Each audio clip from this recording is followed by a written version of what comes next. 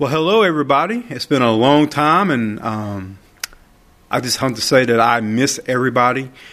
It's been, 3 or 4 months since I've been able to come to church and just commune with everybody. And, it's been a very interesting experience as we've kind of had to quarantine ourselves, and you're trying to get away from, pretty much the whole world for as much as you can.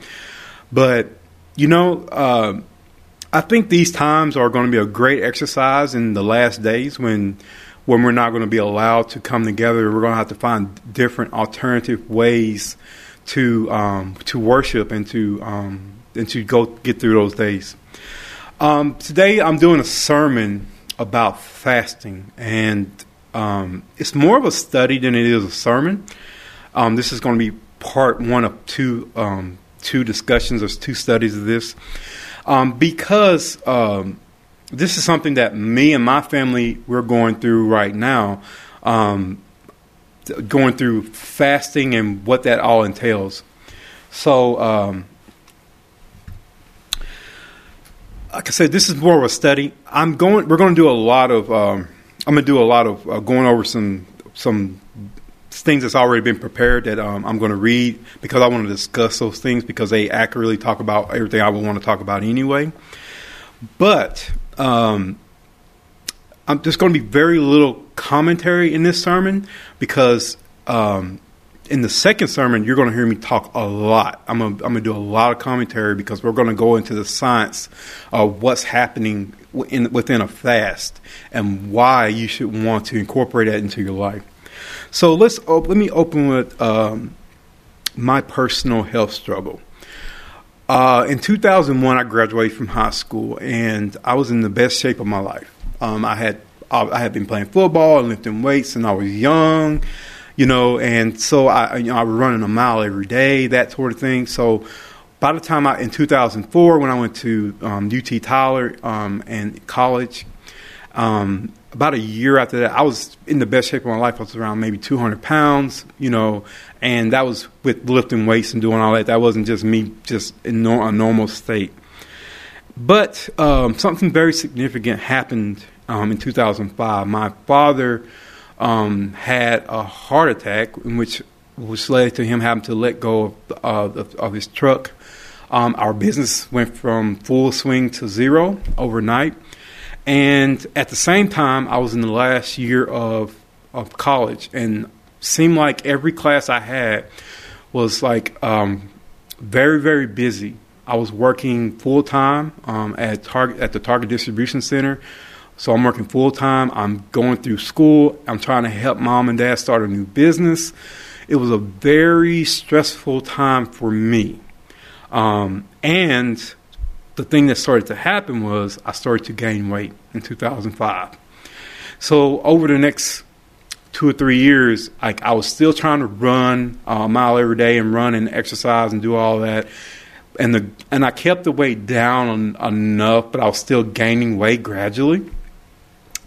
And as I moved home in 2008, and from 2008 to now, I had gained maybe 170 pounds. So I was at my heaviest, I was 370 pounds. And mind you, I'm still going to the gym. I'm still exercising. I'm still trying to watch what I'm eating, not trying to drink a whole lot of soda and junk food and all that. But I kept gaining weight. And, I kept saying to myself over and over again, why do I have to be a world-class athlete just to lose weight? There's something wrong. And so I've done a lot of study. I've done a lot of research over how do you lose weight? And you always get back, you have to exercise and you have to do all this sort of stuff. Well, last year, every year, me and my friends, we go to San Antonio on a trip. It's for Juneteenth. If anybody knows what that holiday is about. But it's a Juneteenth party that we go down to San Antonio every year. And on this trip, one of my friends, she had lost about 85 pounds. In less than about 9 months, she had lost about 85 pounds, something like that. So I asked her, what are you doing? How did you do this? And she said that she was eating keto and doing intermittent fasting. And I had tried once before to do intermittent fasting and keto. Well, I had tried to do keto. And the thing was, I didn't really know what I was doing, but I tried it. And it kind of worked, but not really. And so I quit doing it. Just like any other diet anybody's trying or whatever. And so after the end of that trip, I got to thinking about it. The old adage is, losing weight is 80% diet, 20% exercise, sleep, stress, that sort of thing. And so I decided, you know what? I'm going to put my gym membership on hold, and I'm going to focus 100% on the diet part, the 80%. And so starting last July, I started doing keto. I really, really researched keto to make sure I was doing it right, and I started doing intermittent fasting. And over the course of the next 3 months, I lost 25 pounds. Okay? Now, something happened at the end of September of last year was that I had dental surgery, and I had all of my teeth taken out, of which I still have not gotten back because of this pandemic. I haven't finished that whole process, but what happened was that I couldn't eat like I was eating before on keto. And so I started eating whatever I could eat with, having had dental surgery. And so the keto part went away. And for the most part, I decided that I would just continue to do the intermittent fasting just to try to keep the discipline of doing it. And when I say intermittent fasting, it means I would start eating at 12, I would stop eating at 8, and then I would not eat anything after that. So that's what you call a 16-8 fasting protocol. So I did that for the next 3 months through the holidays, and I was eating whatever I wanted. And when January 1st came around, the time of year when we were all like, we're going to start doing something for health or whatever, I looked at my weight, and I noticed something very interesting. I did not lose any more weight, but I also did not gain any more weight. And that was like this big bell in my head was like, wait a minute, there's something, what's happening here? Because I should have gained weight with all what I was eating through the holidays, right? And so that led me on this path where I started researching fasting because I realized, well, I have been doing intermittent fasting. Let's look into that. And that's when I started learning about extended fast, like water fast that people were doing. They were doing 5-day, 7-day, 10-day, 14, 21, 30, 60, 100-day fast. And that's when I was like, wait a minute, is this healthy? Is this safe to do? And the more I researched it, the more I realized that there was more to it, that fasting is actually very healthy. It's very safe. And a lot of these myths that we have today that fasting is starving yourself wasn't true. There's a difference between fasting and starving. And in the second sermon, we're going to talk a lot about that.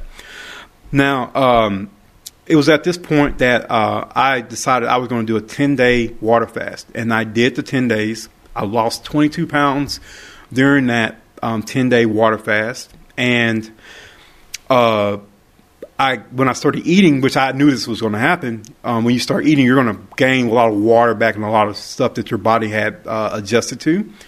And so I gained about 10 of those pounds back, but I still had lost around 12 pounds. And so that's when I was like, how do I do this without having to go through this gain, lose cycle? And that's when I found another form of intermittent fasting called alternate day fasting. And so I'm going to go ahead and get into this so that a lot of that is going to be in the second sermon. But I just want to make a point that if you are a person that's struggling with obesity, meaning you need to lose 50 plus pounds, or if you're a person that's dealing with diabetes, like specifically pre-diabetes and diabetes 2, diabetes 1 is a different story. That's a whole different issue. But if you're struggling with diabetes 2 or pre-diabetes, fasting is the answer, and that's what this whole thing is about. And so God answered my prayer because he gave me the answer to what I had been looking for. Why is it that I could never lose weight? And so in the second sermon, like I said, we're going to go into the science of why we are designed to fast. But in this sermon, I wanted to go about, like, there's actually two elements to fasting. There's the spiritual side of fasting, and then there's the physical benefit side of fasting. And I want to go over the spiritual part first, and then we'll move into the physical part. So if I gained your interest, let's go into this study of the importance of fasting. So let's start off with the verse of Matthew 4, 1 through 3. Because Jesus, or 1 through 4, excuse me, but because this is the one part in the Bible where Jesus himself fasted, is when he began his public ministry. So Matthew 4, verse 1 reads, Then was Jesus led up of the Spirit into the wilderness to be tempted of the devil.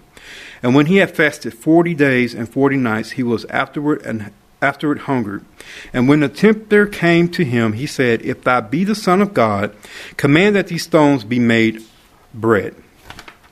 But he answered and said, It is written, Man shall not live by bread alone, but by every word that proceeded out of the mouth of God. Okay, so let's go over some things about fasting itself. And let's go with the first part here. All right.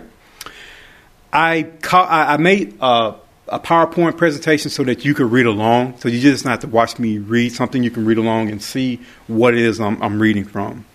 And at the end of the sermon, I do have references. So if people are interested in that, I do have places where I got the references where you can go look at this yourself. So it says, fasting and prayer are talked about throughout the Bible for many reasons, such as worshiping God, to express grief, to prepare for ministry, to seek God's wisdom, and more. Fasting is abstaining from all or some kinds of food or drink, especially as a religious observance. A number of studies have suggested intermittent fasting has numerous health benefits, including weight loss, lower blood pressure, and reduced cholesterol. Dr. Bill Bright, in his guide, Why You Should Fast, lists the following reasons for seeking God through self-denial. Fasting was an expected discipline in both the Old and New Testament eras. Fasting and prayer can restore the loss of the first love for your Lord and result in a more intimate relationship with Christ. Fasting is a biblical way to truly humble yourself in the sight of God. It enables the Holy Spirit to reveal your true spiritual condition, resulting in brokenness, repentance, and a transformed life. Fasting will encourage the Holy Spirit to quicken the Word of God in your heart, and His truth will become more meaningful to you. Fasting can transform your prayer life into a richer, more personal experience, and fasting can result in a dynamic, personal revival in your own life and make you a channel of revival to others. Documentation is mounting that shows fasting to not only benefit the spiritual parts of our lives, but it also affects us positively, physically, and mentally. Current research shows that intermittent fasting is extremely beneficial. Okay, so fasting is indeed a discipline. In fact, today is a fasting day for me. I ate yesterday and I will eat tomorrow, but today only thing I consume is water. I've been fasting this way for about 6 or 7 months now. And I can tell you right now, it is a discipline. It's for the very reasons that Christ went and fasted in when he began his ministry. It's the same reason why we should also fast today. It is to gain the mastery and discipline over your flesh, because the flesh wants what it wants, and that includes food. And what I have learned over these months of doing this is that it's really all just a mind game. That when I think I want food, I'm not actually really hungry. It's just that I'm used to eating and I want food. It's what I want. And so it is a discipline. It is also how we humble ourselves and deepen our relationship with God. Jesus started his ministry through prayer and fasting because he humbled himself before God, the Father, and he prayed to his Father to give him the strength to overcome. And his Father answered his prayer. Some of the benefits I've had experienced from fasting this year is that I just feel better. Like you have better energy levels, better sleep, and more mental focus. These are all benefits of physical benefits of fasting. But like I said, once again, in the second part of this sermon, we are going to go into those benefits in more detail. So why did Jesus fast? Fasting is a practice found throughout Scripture. A fast in the Bible is usually a voluntary, total abstinence from food for a set time for the purpose of devoting oneself to seeking God. Fasting denies our flesh what it wants so that we can focus more clearly on strengthening our spirits. It doesn't seem that Jesus fasted often. In fact, his critics condemned him for eating and drinking in Matthew 11:19. There is only one recorded instance in Scripture of Jesus fasting. This fast immediately followed his baptism in Matthew 3:13, which inaugurated Jesus' public ministry. In Matthew 4:1-2, Jesus says that Jesus was led by the Holy Spirit into the wilderness to fast for 40 days and nights. During that time of fasting, Jesus was repeatedly tempted by the devil. This testing time prepared him for the 3-year ministry that would change the world. During those 40 days, when Jesus' flesh was at its weakest, he endured relentless temptation from Satan. Satan offered him alternatives to God's plan, compromises that would satisfy his natural desires, and attacks upon his very identity as the Son of God in Matthew 4:3. Jesus used the Word of God not his own strength to defeat those temptations and remain victorious over sin. He demonstrated for us that fasting can strengthen us spiritually when we use it to draw closer to God. After Jesus' fast, the devil left him and angels came and attended him. Luke 4:14 concludes the account of this testing time by saying Jesus returned to Galilee in the power of the Spirit. He had conquered temptation and was ready to embrace the purpose for which the Father had sent him. He would not rely on his humanity to perform miracles, deliver the oppressed, or defeat death. Fasting was a way to declare mastery over his human nature so that he would live every moment directed by the power of the Spirit. He set the example for us who are not in the realm of the flesh but are in the realm of the Spirit, Romans 8:9. If the Son of God did not rely on his flesh to live in obedience to God, then we can't either. And that is a lot of what our spiritual journey is about, is gaining mastery over our flesh. The flesh desires evil. The flesh wants what it wants. And fasting is a way for us to train ourselves to master that, so that when temptation comes, we can overcome because we have discipline in our experience with God. The one thing I've told people that I have had conversations about fasting, including my mother, who's also doing this, by the way, is that when the days that I know I'm not going to eat, like there's no chance I'm going to eat, like today, I do not think about food very much at all. But the days that I know that I'm going to eat, when I wake up in the mornings, I am anticipating eating all day long, and it makes it harder to fast. And what I have learned is this is all a mind game. It's a mind thing. You're not actually really hungry. You just want to eat. And your body is reacting. It's called a gremlin response. Your body has been trained to eat at certain times of the day, and at that time it starts to naturally want food. But once you get past that response, the hunger goes away. Have you ever been at work or at an event or something you were doing, you got hungry, but you were so busy that you couldn't eat, and after 30 minutes or an hour, you wasn't hungry anymore? That is what we're talking about here. It's that you really wasn't hungry. You were having a physical response because you were ready to eat. Now, like I said, I have more things I could say, but to get through, I'm going to go ahead and move on to the next part. When we get to the second sermon, don't worry. I am going to go into details on all of that sort of stuff because there's a lot, but it's actually not that. It's not simple, but it's very easy to understand, if you understand what I'm saying. Okay, so fasting and spiritual health. This part goes into a lot of different reasons for why we fast. And so we're going to go into those topics. The first one is fasting and spiritual health. Throughout history and even today, fasting, the abstinence from food and sometimes water, has been practiced in a religious context, and there are many references to fasting in the Bible. Some fasts in the Bible were of total abstinence from food and water. For example, when Esther required all Jews in now I'm horrible with names, but Shushan, I guess that's the name of it, to neither eat nor drink for 3 days. But there were also examples of partial fasts, as in the case of Daniel, when he ate no pleasant bread, nor flesh, nor wine. Daniel 10:3. In addition, the Bible provides examples of a range of motivating factors for fasting, such as grief or defeat in war, or to show repentance. And yes, there are actually two different types of fasting. There's what they call dry fasting, when you don't drink water and you don't eat food. And there's water fasting, when you don't eat food, but you can drink water. Now, in the next sermon, we're going to talk about, there's a lot of opinions about should you take nutritional supplements, that sort of thing, while you fast. There's a lot of different opinions. The truth is you don't have to, but you could if you did want to. But it is not actually necessary. Okay?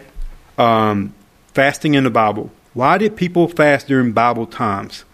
Perhaps you're wondering whether Christians should fast today. Does it make any difference to God whether we fast or not?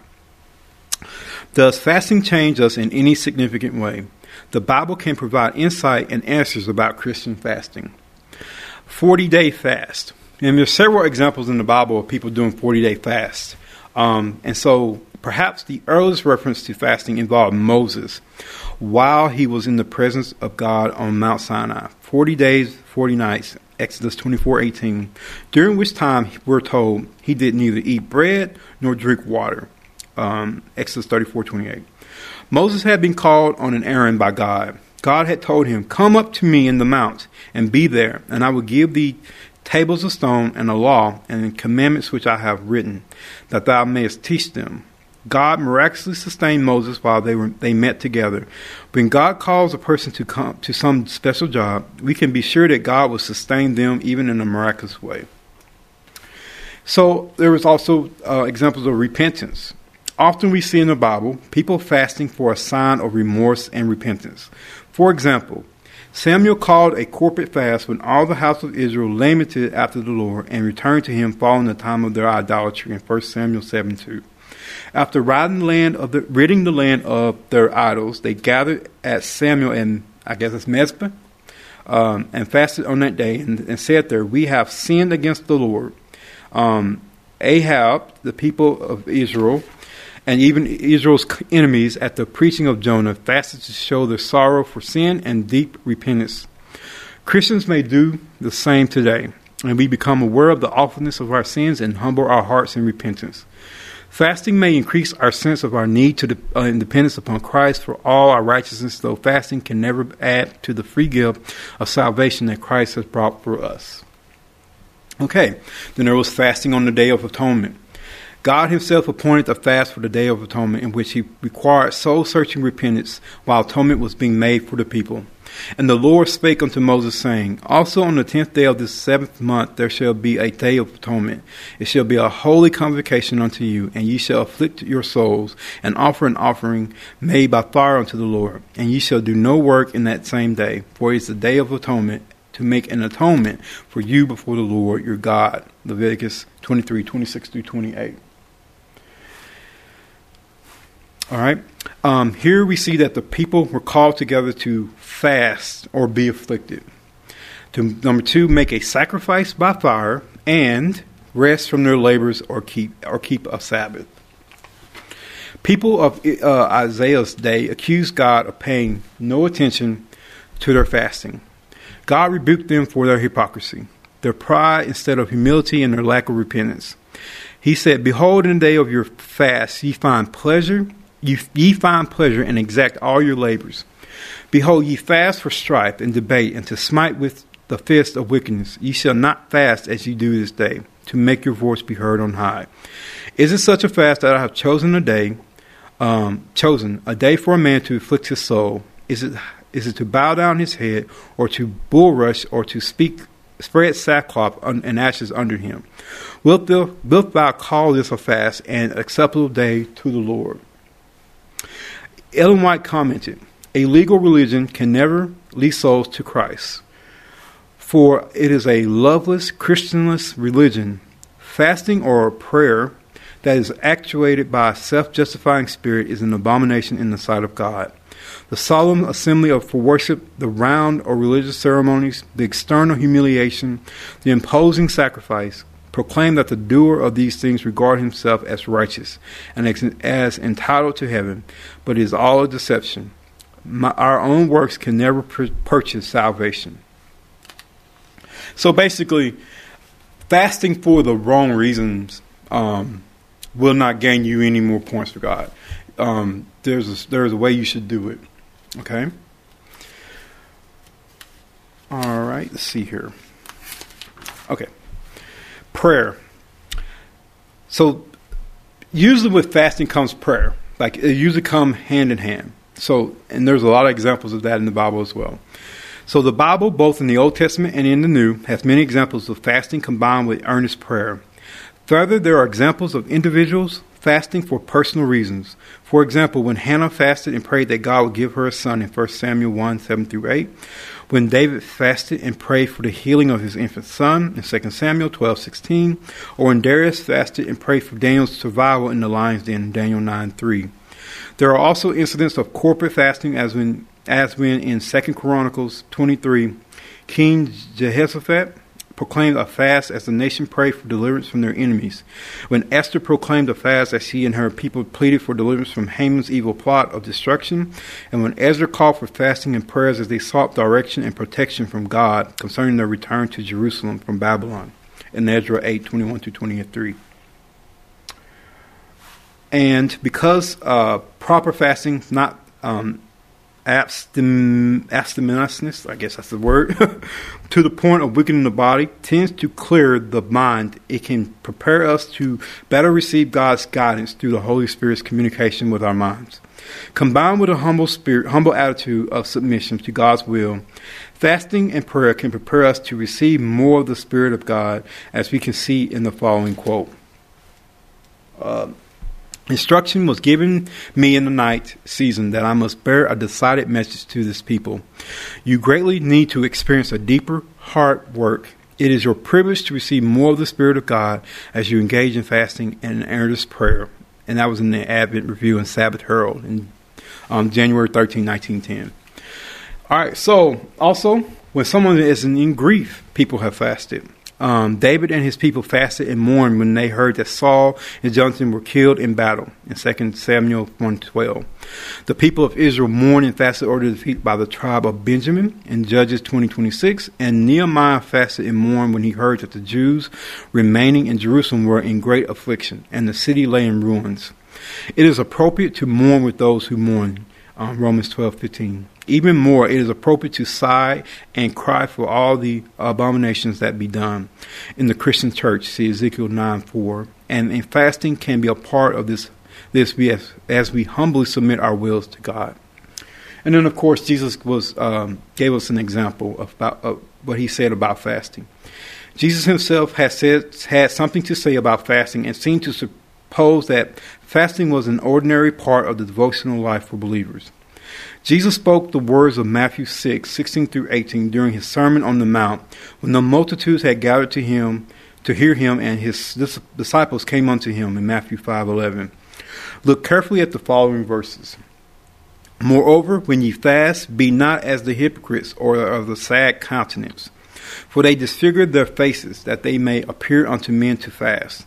Verily I say unto you, they have their reward. But thou, when thou fastest, anoint thine head and wash thy face, that thou appear not unto men to fast, but unto thy Father which is in secret. And thy Father which seeth in secret shall reward thee openly. Matthew 6:16-18. So also we need to consider Jesus' comments and instructions about fasting. So he said fasting is a normal part of spiritual practice for believers. First of all, notice that Jesus said, when you fast. He expected believers to fast. So obviously there are times which are appropriate for believers to fast. Fasting is primarily an inward attitude, not an external sign. Jesus taught that fasting for selfish reasons is useless. He used the proud Pharisees as an example of how not to fast. If you fast so that others will think you are very spiritual, that's of no value. He said if you fast in secret, then God will reward you. Interestingly, Jesus talked about fasting right after teaching his disciples the Lord's Prayer. This perfect example of prayer comes from a peaceful submission to the will of God and a humble acceptance of his sovereignty over the believer's life. This kind of true inward humility is a requirement for meaningful fasting. Consider also an incident that Jesus led to recommend fasting to his disciples. Jesus had chosen 3 disciples to be with him at his transfiguration. Meanwhile, the remaining 9 were facing a crisis. A man who had a demon-possessed son came to them and asked them to cast out the demon. They couldn't.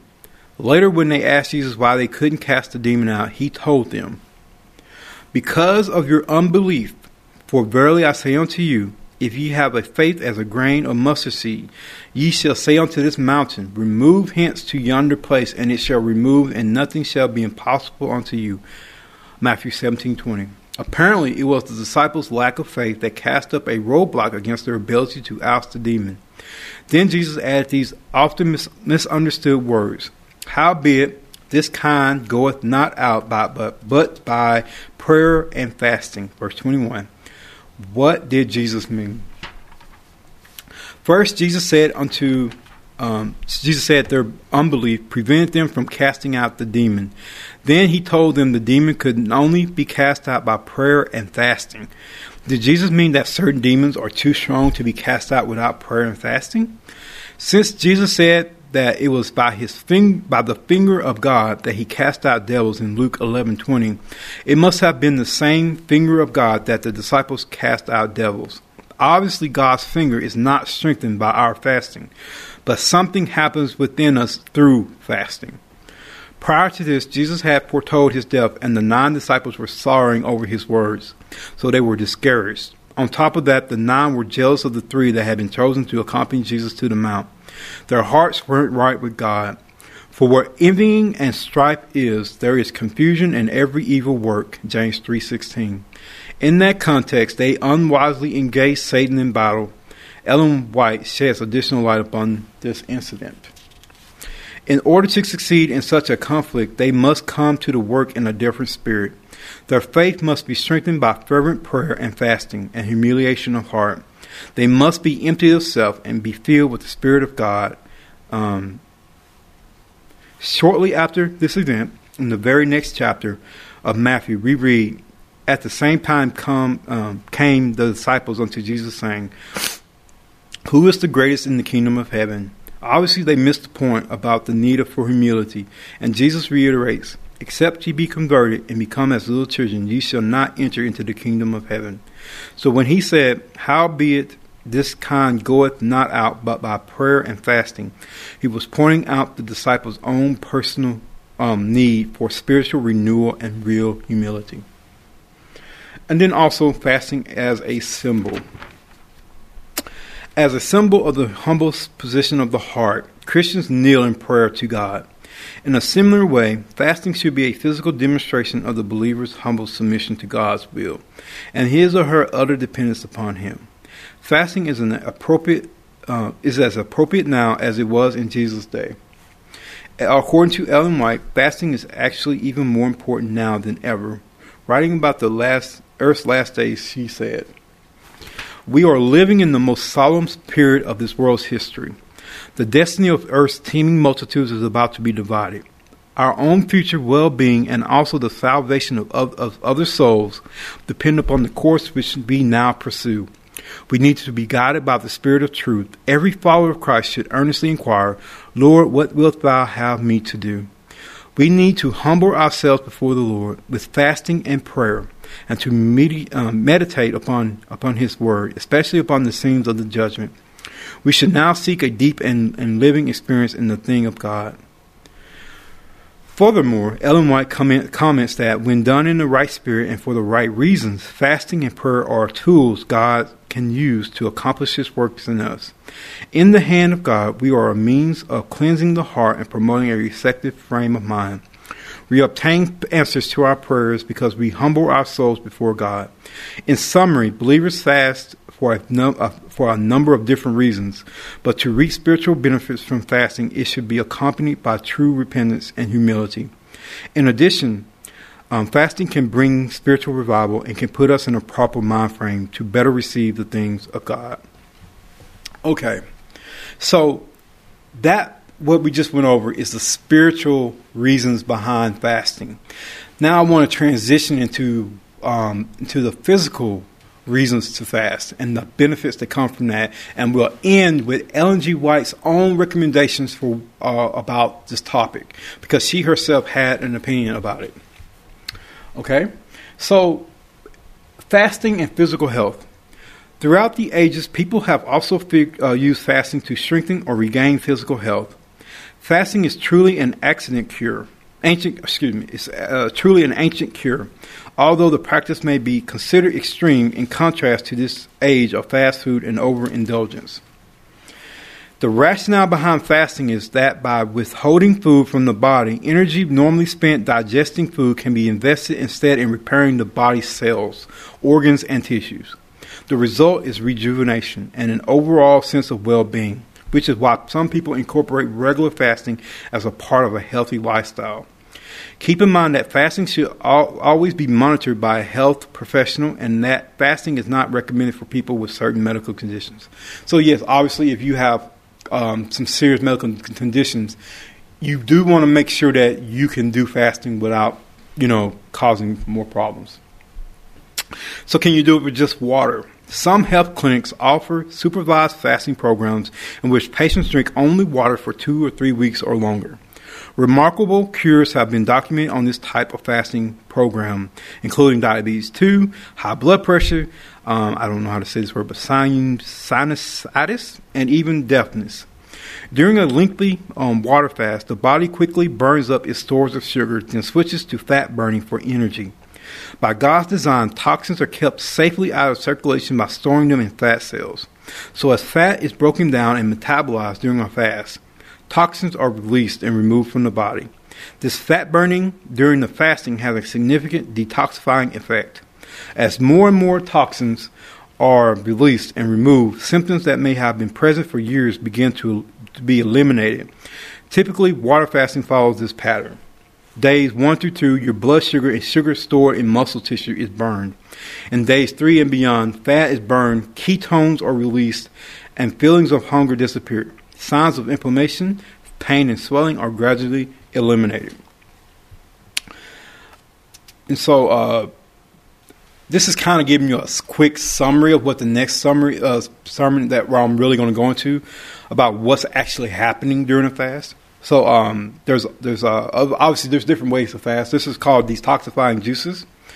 I'm going to skip over that part, but basically that's like the juice fast that you see people do. Like they'll take vegetables and fruit, and they'll basically mash the juice and the nutrients and the minerals out of it, and then take the pulp and throw it away. And you're fasting, but you're still feeding the body the food that it needs on a cellular level. There's also about the length of the fast. This is actually where intermittent fasting comes into place. So let me read it. Metabolic detoxification doesn't really begin until the second or third day of fasting. But even fasting for 1 day can be beneficial in that it allows the digestive system, digestive organs to rest and recuperate. You may want to go on a 1 day juice fast from time to time simply to rest the digestive organs while still supplying vital nutrients with freshly made juices. Dr. James and Phyllis Bouch in Prescription for Nutritional Healing state, a 3-day fast helps the body get rid of toxins. A 5-day fast starts the healing process. A 10-day fast should take care of most problems before they arise. A fast this long is good twice a year. Do not fast on water alone. Fasting over 3 days should be supervised by a qualified health professional. If you are planning to fast, you should work with your health care provider to determine the length of your fast regarding the length of a fast. Dr. James and Phyllis Bouch make these recommendations. So, once again, there are a lot of opinions about whether or not you need to do that. I have learned that you really don't, and many people who fast do not do anything but drink water. And there are reasons why that's perfectly fine, and I'll explain that in the next sermon. Okay, so fast. This is also some recommendations. Fast until the tongue is cleared of its coating, because you'll notice as you fast that you will get a coating on your tongue. The breath is sweet, and you are hungry. That's just some quick little tips they give. Okay, conditions improve by fasting. Fasting enables the body to return to normal functioning and regain its vitality. A number of positive benefits from fasting include weight loss. This becomes especially apparent after the third day of fasting.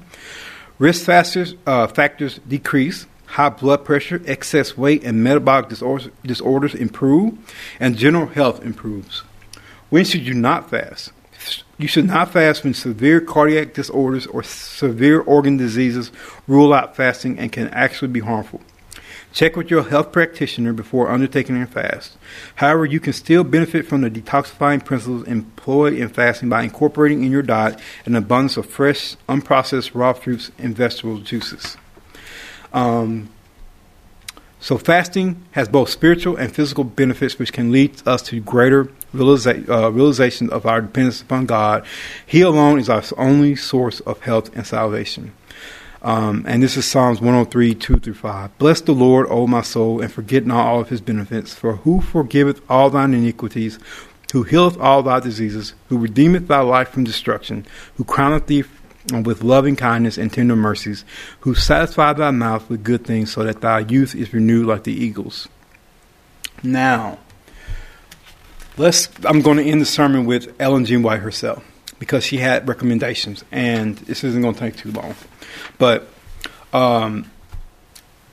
as you can see, there are a lot of different kinds of fasts, and so you really need to know what it is you're trying to achieve. But intermittent fasting is basically incorporating a fasting period in your daily life. Now, you don't have to do it every day, but they have different names. But you can do it every day if that's what you want to do.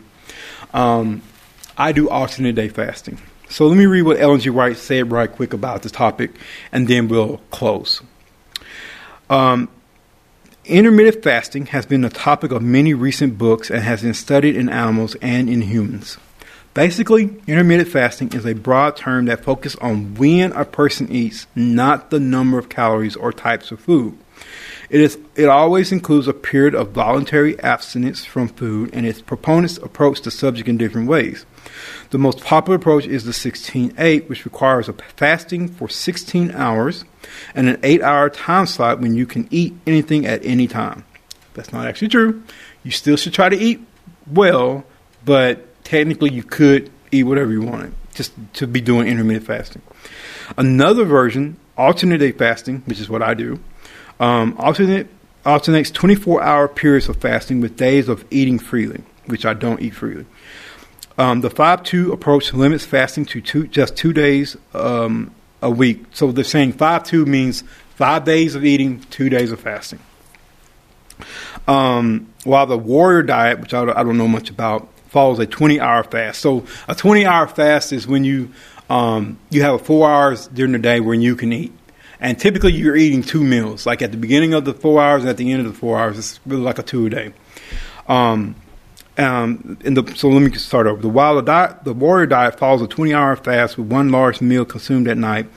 That's also called OMAD, 1 meal a day. In all of these programs, the stomach gets a period of regular rest during fasting.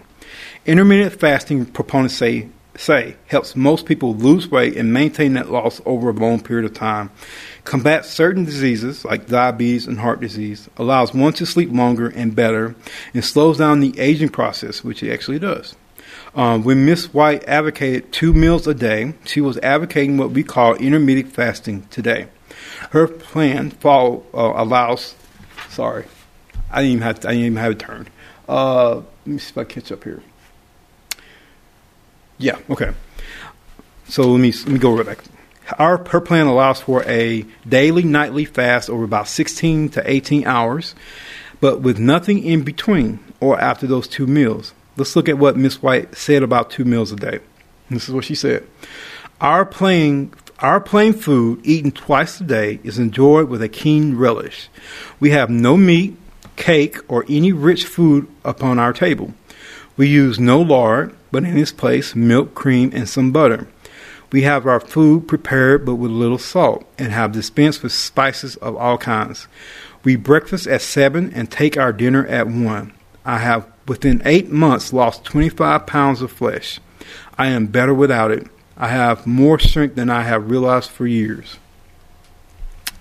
So on Friday evening, June 5th, 1863, Ellen White had her first major vision on health.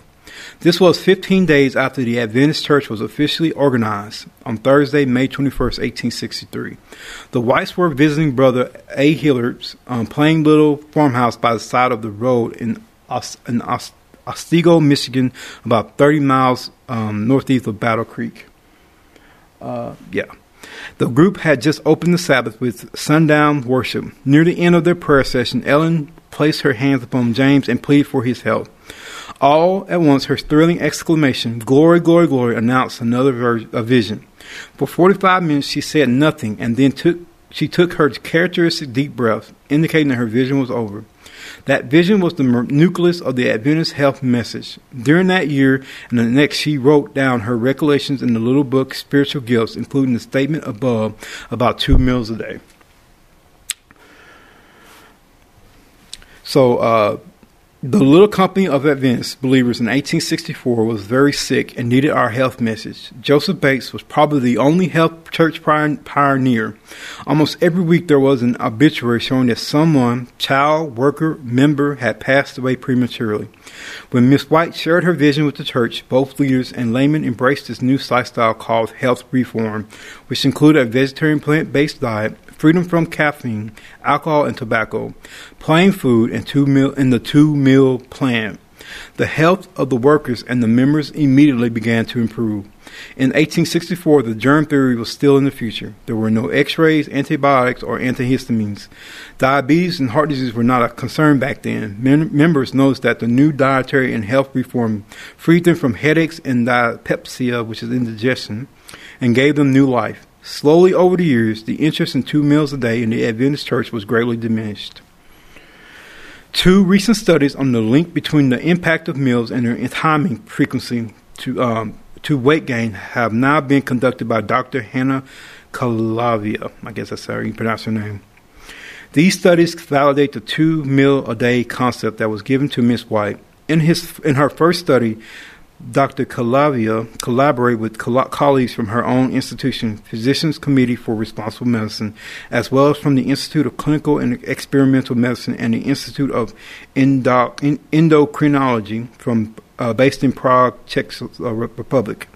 This was a small crossover study, but it showed that the BMI, or the weight gain, increased as meals increased from 2 meals to 6. Her newest study results were published in the Journal of Nutrition, and they were co-written by Dr. Gary Fraser from Loma Linda University School of Public Health. Dr. Calavia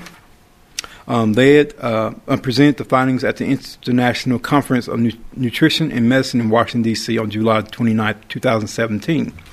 Led by Dr. Calavia, the study was large and comprehensive and included 50,660 adult individuals from the Adventist Health Study to all ages 30 or older. The focus was on the possible link between when and how often people eat and their body mass index. The participants had varied body types and sizes, and their eating habits and health outcomes were monitored for an average period of 7 years. At the outset of the participants were asked to fill out in a questionnaire detailing their medical history, eating practices, physical activity, and other relevant information. As the study went on, the participants filled in follow-up forms declaring any major health events. The final follow-up questionnaire reported how often participants had normally taken their meals and at what times of the day. The study had several main findings. In the first place, it showed that people who regularly ate 2 meals per day had a decrease in BMI. They lost more weight. Notice in Miss White's statement that she lost 25 pounds in 8 months when she switched to the 2 meal a day plan. Conversely, those who ate more than 3 meals a day increased their BMI, and the more meals they ate, including snacks, the greater the weight gain. The researchers also found that people who had breakfast regularly tended to lose more weight than people who chose to skip breakfast. More importantly, the participants whose largest meal of the day was breakfast experienced a large BMI decrease, in contrast with those who made their last meal their largest meal. Additionally, the researchers found that skipping dinner altogether and having a long 18 or 19-hour overnight fast contributed to a weight loss. Other good eating practices the researchers observed, including leaving 5 or 6 hours between breakfast and lunch and abstaining from snacks throughout the day, sounds a lot like Mrs. White's health advice. It's amazing that in 1863, Miss White could actually give the remedy for diabetes and other diseases that were almost unknown then. Intermittent fasting, which many advocate coffee drinking and indulgence in unhealthful foods and intemperate practice, is being recommended by many health professionals as the newest treatment for diabetes and other diseases. In 2015, 30.3 million Americans, or 9.4% of the population, had diabetes, which is about 422 million worldwide. The percentage of Americans aged 65 and older who have diabetes remained at epidemic levels at 25.2%, or 12 million seniors. In 2015, 84.1 million Americans aged 18 and older had prediabetes. And for those of you who don't know, prediabetes is you don't have diabetes, but you're very, very close. Your blood sugar levels are very, very high. And you're very close to being a diabetic too. Where was I? Diabetes remains the 7th leading cause of death in the United States in 2015, and these statistics are increasing at an alarming rate each year. The first thing the doctors will tell a newly diagnosed diabetic is to lose weight. But weight loss is a great struggle for most. Most people who begin the 2-meal-a-day plan lose a significant amount of weight and maintain this loss. A recently published study in Great Britain showed that all the participants who lost 30 pounds or more saw their diabetes go into remission. And so, those are the references that I just read. To summarize, Ellen G. White herself practiced intermittent fasting. 2 meals a day is basically doing either a 16-8 or doing a 20-4, which means that she's only eating 2 meals, and she's eating those in the morning time, and she would eat them, say, at 8 o'clock and at 1 o'clock. And then the rest of the time, she's fasting. For the matter of fact, the word breakfast is 2 words, break your fast. So everybody's fasting when they sleep. We already fast. The question that has arisen in these later days is it safe to do extended fasting? Now, she lost 25 pounds. I am halfway in the middle of my health recovery. At my heaviest, I was 370 pounds. And from last year at this time to now, which is about 13 months, I personally have lost 90 pounds. And half of that time, I didn't really focus on fasting. I thought it was about the keto diet. So really from January 1st to now is when I lost the majority of the weight I have lost already. And there was a month in there where I got sick during the spring because I always catch a cold, which I had to eat like normal because fasting puts a stress on the body, and you don't want to have extra stress on your body when you're sick. You want to go ahead and eat. So I had actually gained a few pounds during that time period. So I lost a whole month of fasting.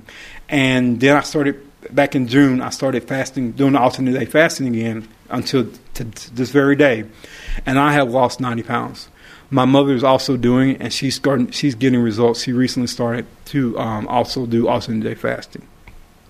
So basically, hopefully I've piqued your interest about the next sermon that I'm going to give, and why, if you have prediabetes or diabetes 2, if you're dealing with obesity, if you have metabolic ailments, if you have heart disease ailments, all of these things can be helped or solved completely through fasting.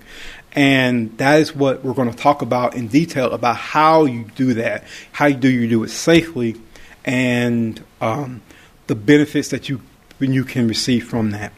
And so that is the sermon that I have. This is part 1 of 2.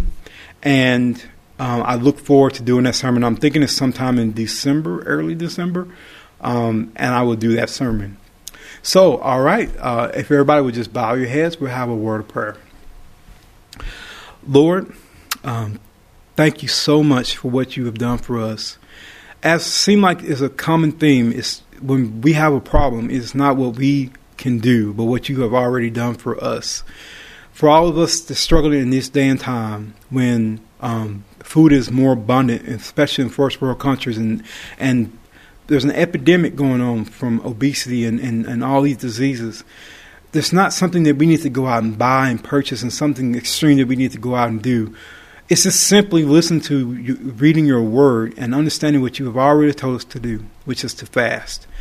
And in that fasting, you have provided the means to heal ourselves. And so, Lord, I just pray that those that are listening to this sermon who are interested in this topic, that you show them what they need to do in the coming months to start their own journeys back to health. And Lord, we just want to thank you for all the blessings that you have given us and that you are continuing to shower upon us in these last days. And I thank you personally for allowing me to get healthier in my own journey and answer my own prayers. And so, Lord, we give you all the praise and the glory. And we say this prayer in Jesus' name. Amen.